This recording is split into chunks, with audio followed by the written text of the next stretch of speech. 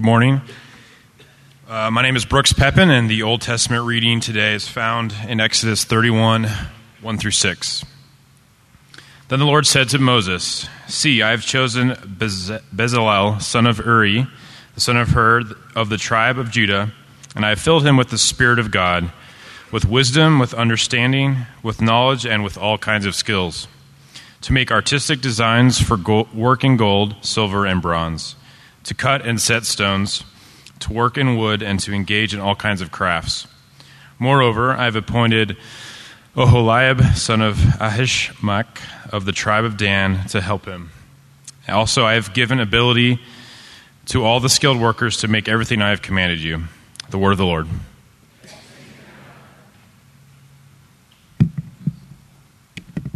Good morning. My name is Jordan. The New Testament reading is found in Colossians 3, verse 23 through 24.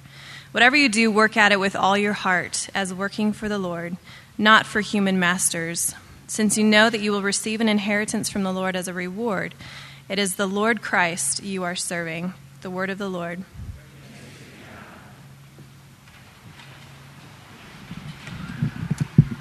Hi, my name is Lori. Please stand for the gospel reading found in John 4, 31 through 34. "Meanwhile, his disciples urged him, 'Rabbi, eat something.' But he said to them, 'I have food to eat that you know nothing about.' And then his disciples said to each other, 'Could someone have brought him food?' 'My food,' said Jesus, 'is to do the will of him who sent me and to finish his work.'" The gospel of the Lord.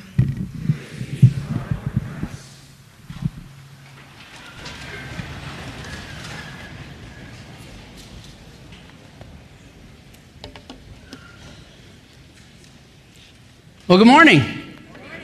I think I scared somebody there with my solid jump. So I have to ask, how many of you guys are having Glen withdrawals? Anybody? Anybody having a little tremor? I just need a little Glen fix. You could leave now and make it to the 11 o'clock up north. Again, I'm grateful that there was no booze when I booze. That sounds wrong. No one booed. That sounds better. There are no boos in here. That no one booed when they said Glen's gone again. So I'm really grateful to be here. I was a college pastor for 15 years, and this was about the size of our college ministry, about this size venue and size crowd. And so when I'm here, I just feel at home. So even if you don't like me, I like you. And I'm enjoying it. Seriously, if you're enjoying this even a fraction as much as I'm enjoying being down here, you're doing okay. This is going to work for at least another week. I get the privilege of starting a brand new series this morning called God at Work. And I told a few people earlier, I probably read more in preparation for this message than any message I've preached in the last 17 years. Which is scary for you, because it could go 2 hours. But I'm going to try not to rush and at the same time get us out of here at a decent time. I learned this week that rushing has a cost. I was getting ready to head home, and we had company in town. So you guys know sometimes if you're at home and your spouse is gone and the company's arrived, and they're like, "Where are you? Our company's here." So my wife starts texting, "Company's here, company's here." And I very quickly grabbed my phone, sent a text, and I typed, "On my way, send." As I look down, I realize it says, "On my wallaby." So I just wanted to start out this morning by saying, watch the autocorrect. On my wallaby. I had some explaining to do when I got home. That was supposed to be funny. You didn't laugh. Okay, maybe I'll get you later. Maybe not. Maybe not.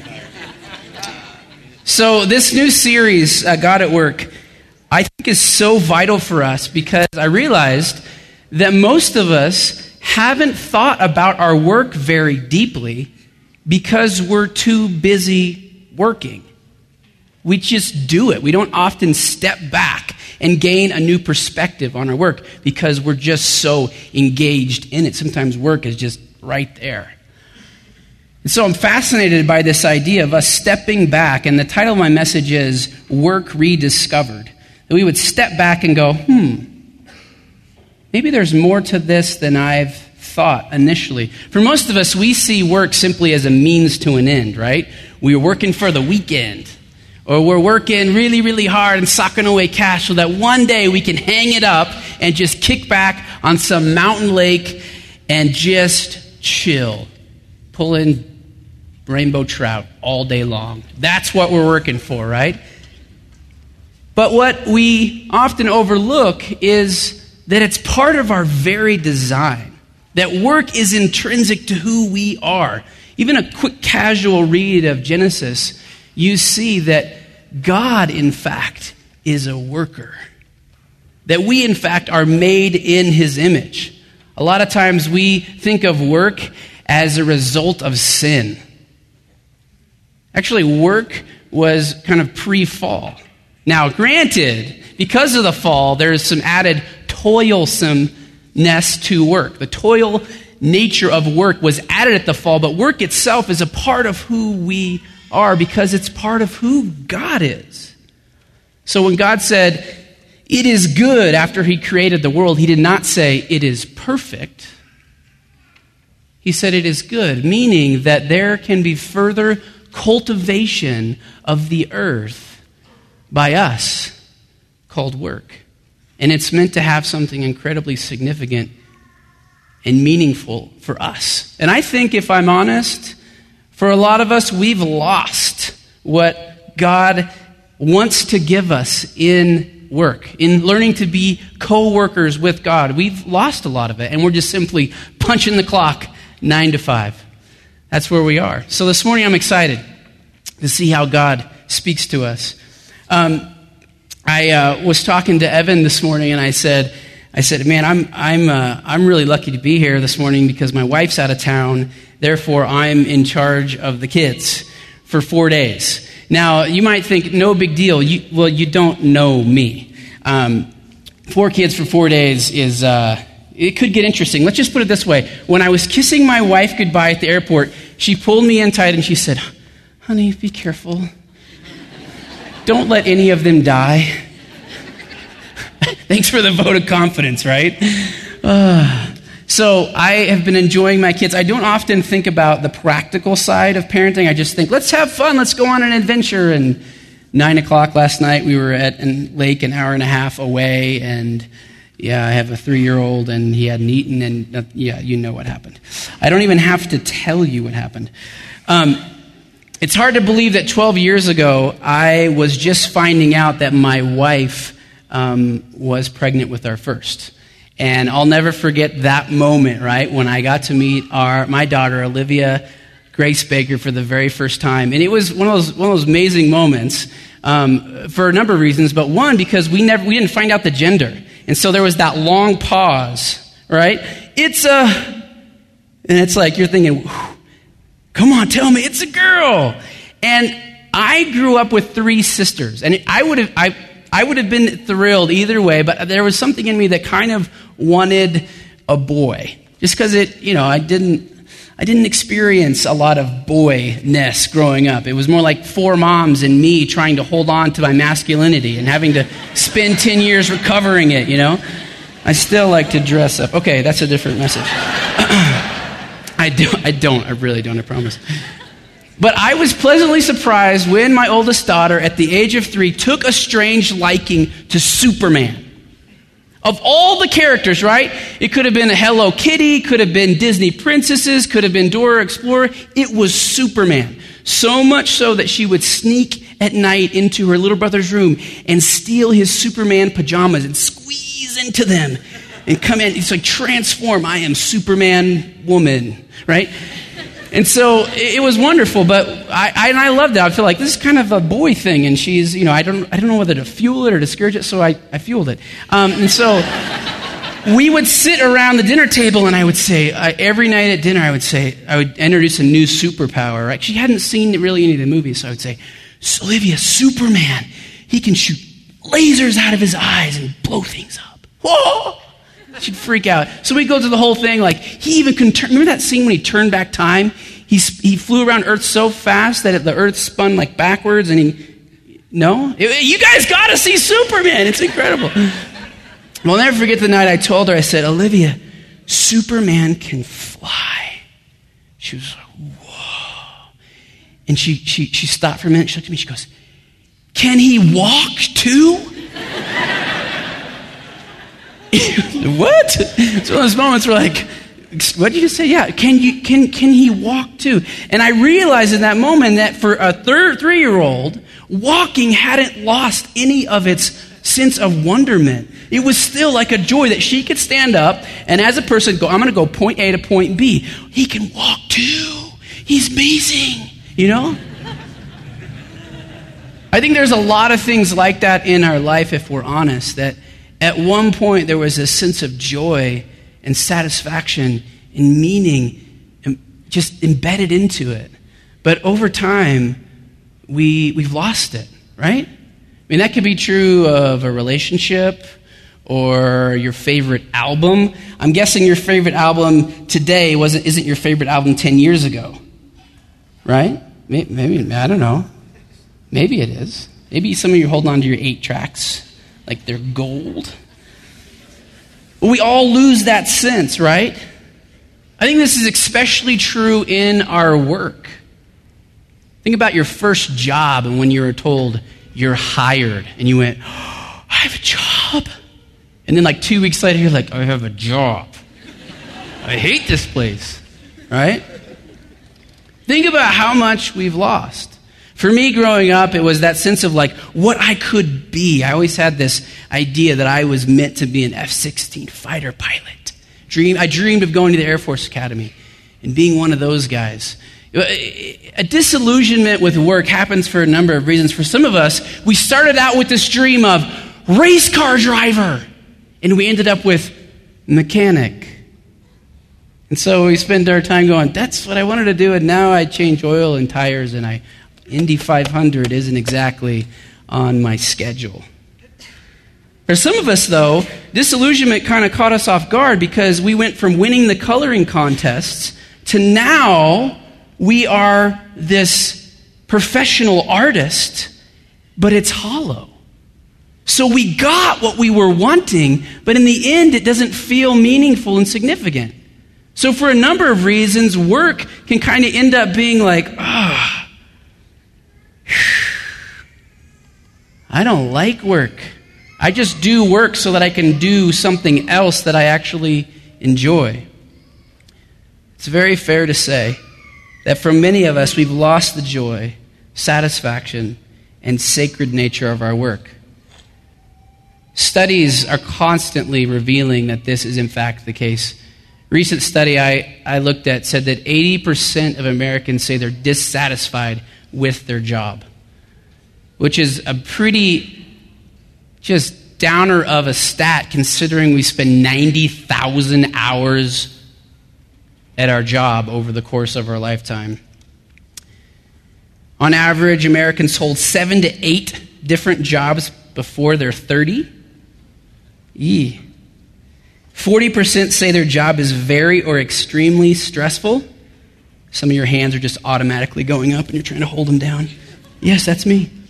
64% of people said they canceled their vacation because of stress at work or the demands of work. And 24% of people said they checked work on vacation. I added my own stat to that. The other 75% are liars. We're in need of rediscovering something, right? Something of what God intended for work. Our Old Testament reading was out of Exodus 31, and we learned about this guy named Bezalel. And I had them read that this morning so that I could see how they did it. Who is the young man who read that scripture? Raise your hand. Oh, there. Props to the names. You hesitated slightly, but you came through. You came through. This is the first time in the Bible that we find that someone is filled with the Spirit. And isn't it interesting that the very first time that someone is said to be filled with the Spirit, God gives them special skills and abilities to do work. And not just any work, but to build the temple. If you read on in Exodus 31, this man is a craftsman, and these other men are craftsmen, and they end up building the elements for the tabernacle or the temple. So a person is filled with the Spirit to accomplish something that shows who God is. You guys tracking me here? Isn't it beautiful? And then our gospel reading out of John, we see that Jesus says, I have a food that you know nothing of. His disciples were concerned. They'd been away from an area where they get food. We're hungry. And Jesus had just finishing ministering to the woman at the well. And he says, I have a food that you know nothing of. And my food is to do my Father's will and to finish the work that he sent me to do. So when we see Jesus doing what he did, you see from that statement, other places in the New Testament, that there was something deeply satisfying about what Jesus was doing in collaboration with his Father. It's beautiful. Ben Witherington III offers this definition of work, and it's the best one I've ever heard. He writes this in his book, Work.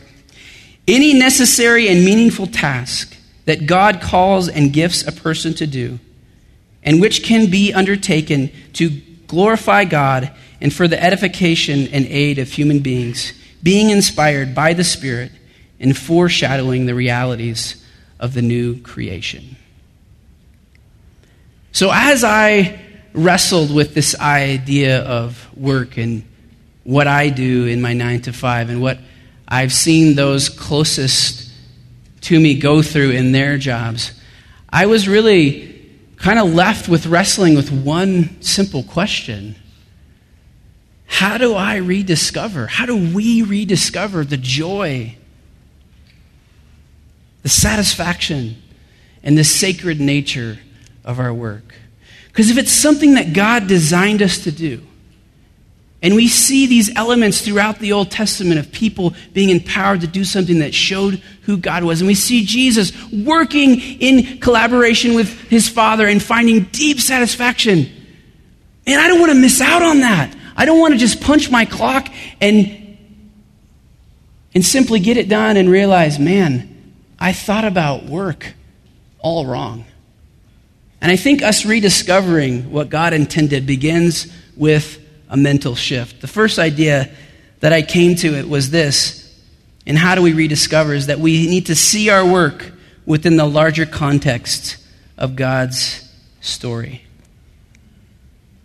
Can you imagine picking up a book like The Grapes of Wrath, right?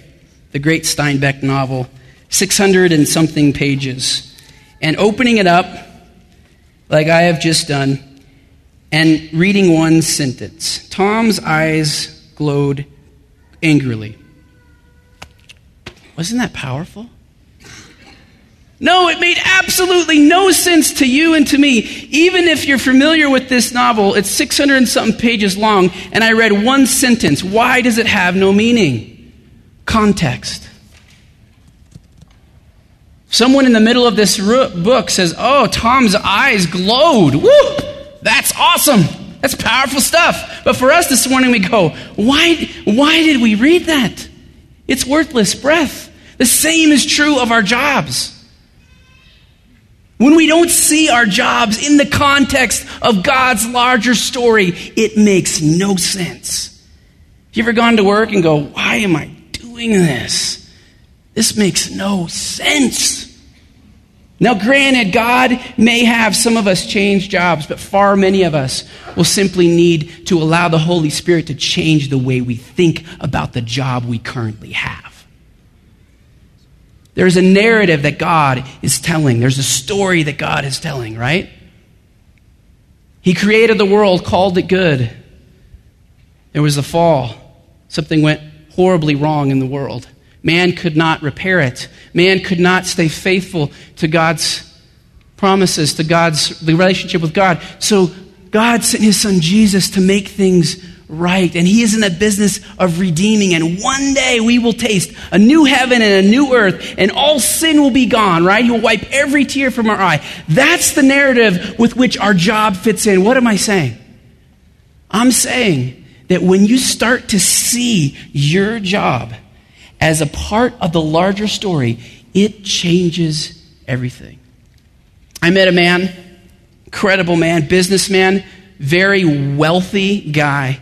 The kind of guy you'd go somewhere with him, and he'd pull out, I don't even know what credit card company is, but they issue like 5 of these cards. It's for like the multi-millionaire person. It's like, I have the gold, black, platinum, silver. I mean, it's like this card. I don't know what's it's a special. He has one of those. I don't know if that means anything to any of you, but I was impressed. Kind of. But what I was more impressed with was that as I talked to this man, as I got to know him, was that in all of his business dealings, he had a huge heart for a country in the Caribbean. And so he decided to branch out and start a business there. And in doing so, he decided to start a church within his business. So he was providing needed jobs, started this church, and I said, over our third coffee, I said, why did you do this? Why didn't you just kick back and, finish things out? And he said, because I wanted to be a part of the story that God is telling. Story of redemption and rescue. Most of us don't need to change jobs, but rather allow the Holy Spirit to change our mind about our jobs. Now, you might be saying, Brad, it must be easy for you to get up there and say something like that. Like, you're a pastor. You can connect what you're doing to God's story very easily. Here's what I would say. I don't care what you're currently putting your hand to. If you ask the Holy Spirit, how does this fit into the story that I'm already telling, God, that you are telling, I believe he'll begin to show you that you can be a part of redeeming something, that you can be a part of showing who God is to other people.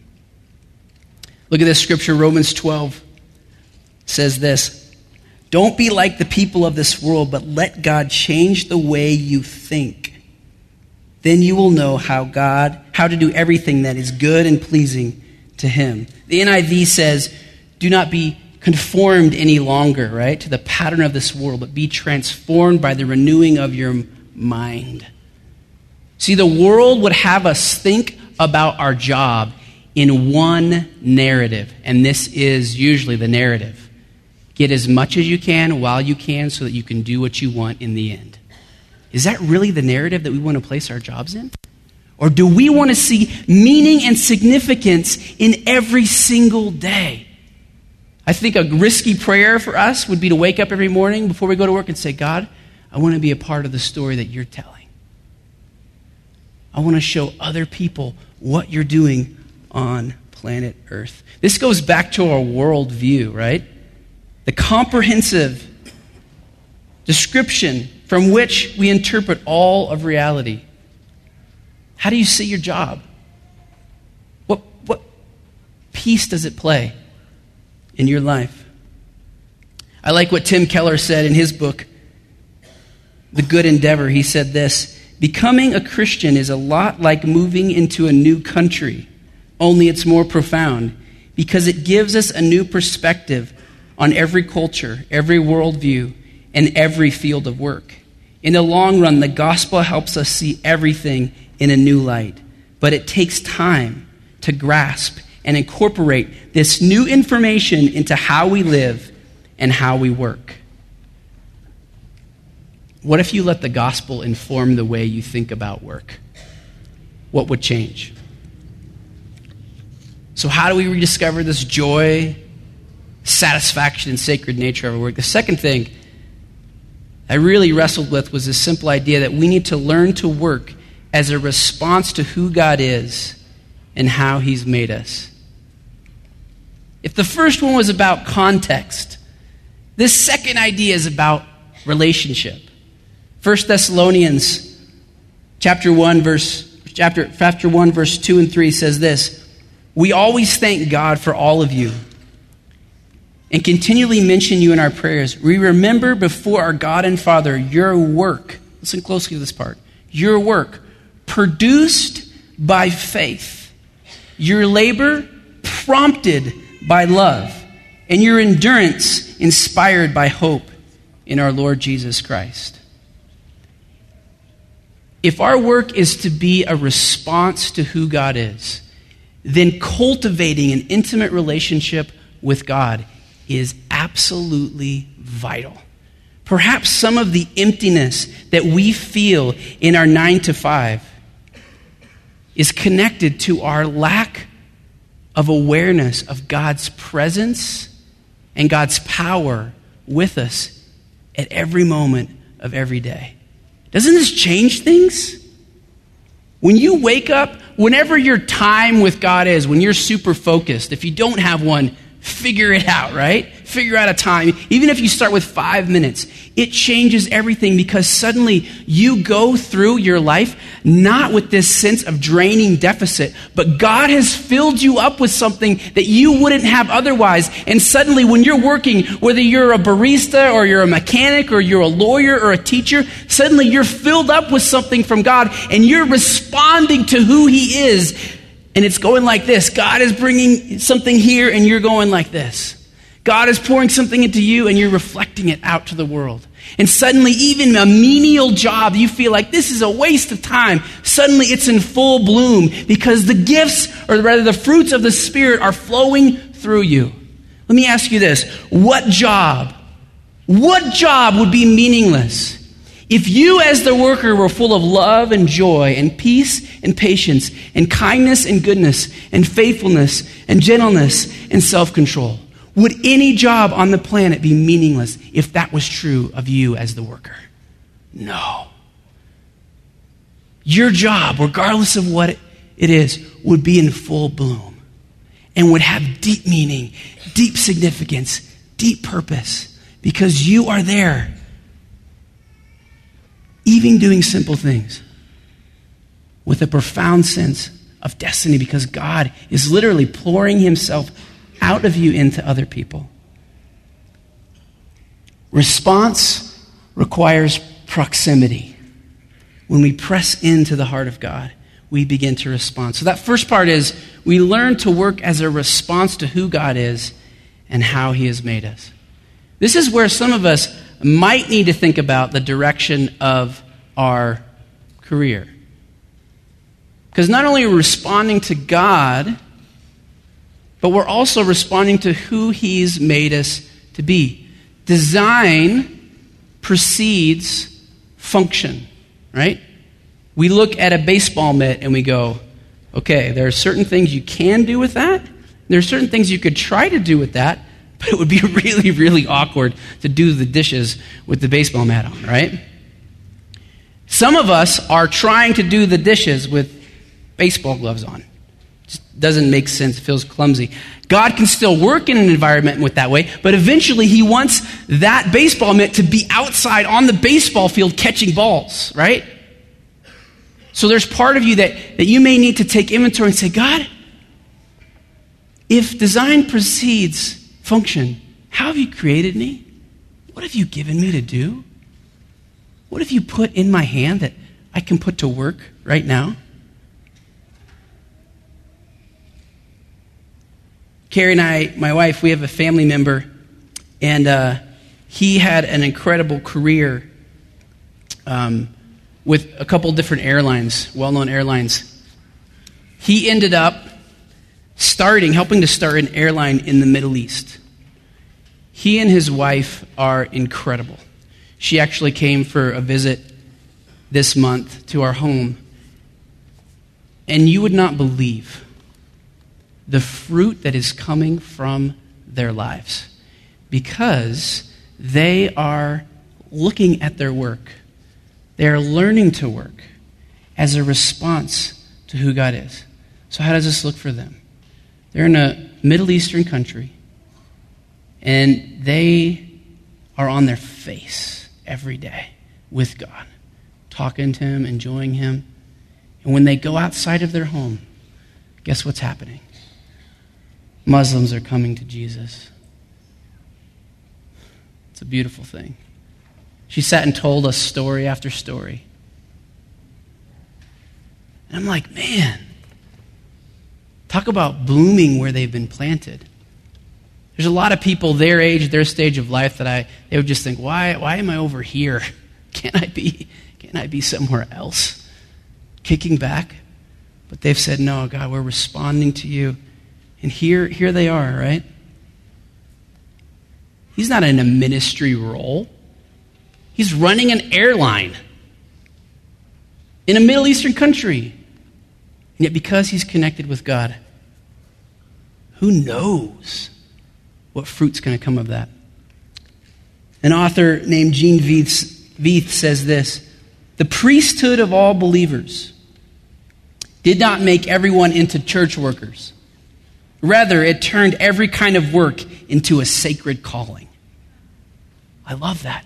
See, when Jesus came and he left the Holy Spirit, he put his Holy Spirit inside of us. Therefore, everything that we put our hand to, there is a sacred dimension to it. God is showing himself to us and others through our work, if we will but allow him to.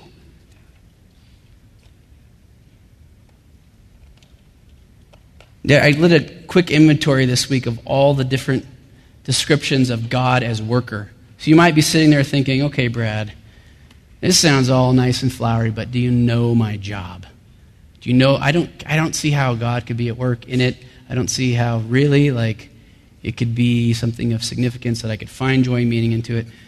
It's interesting that in the scriptures we find God doing all kinds of stuff.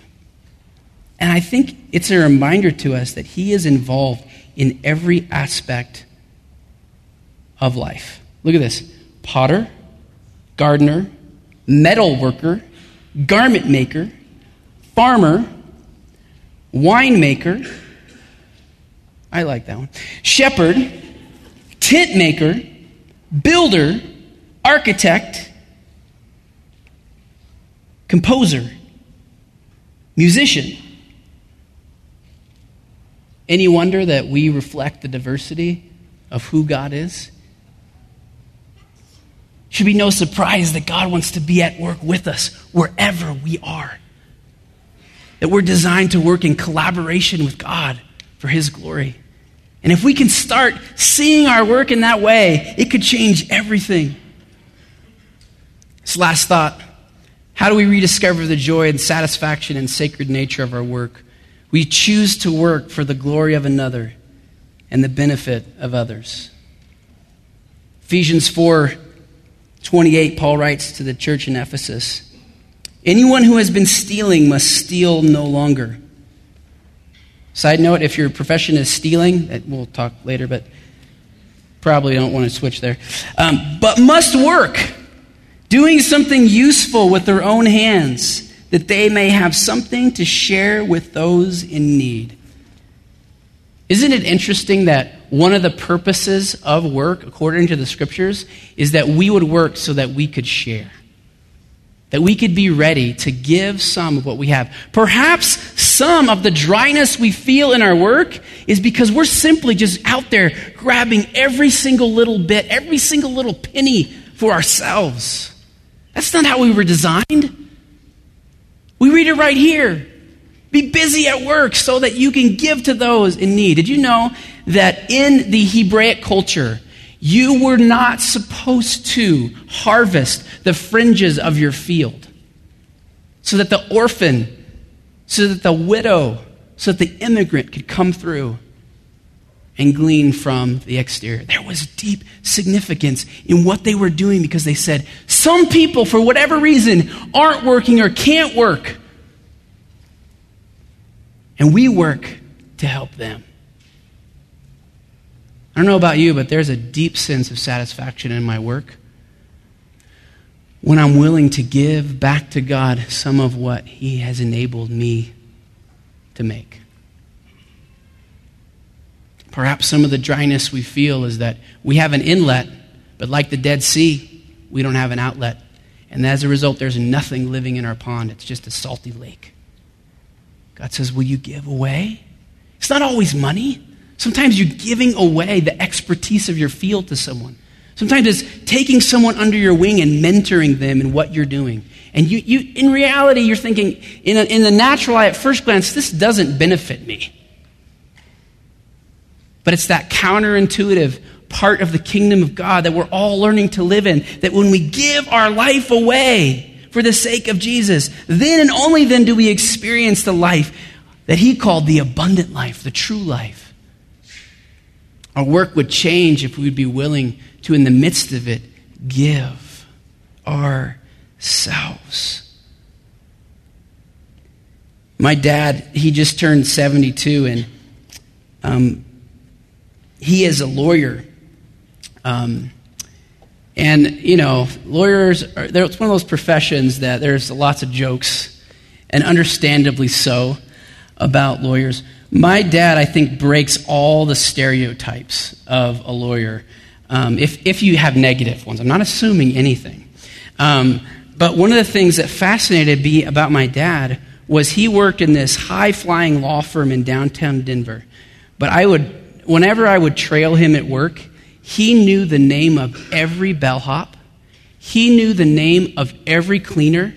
He knew the name of every single secretary in his office building. He knew the name of the sandwich guy. He knew the name of the bus drivers. There was no status thing for him.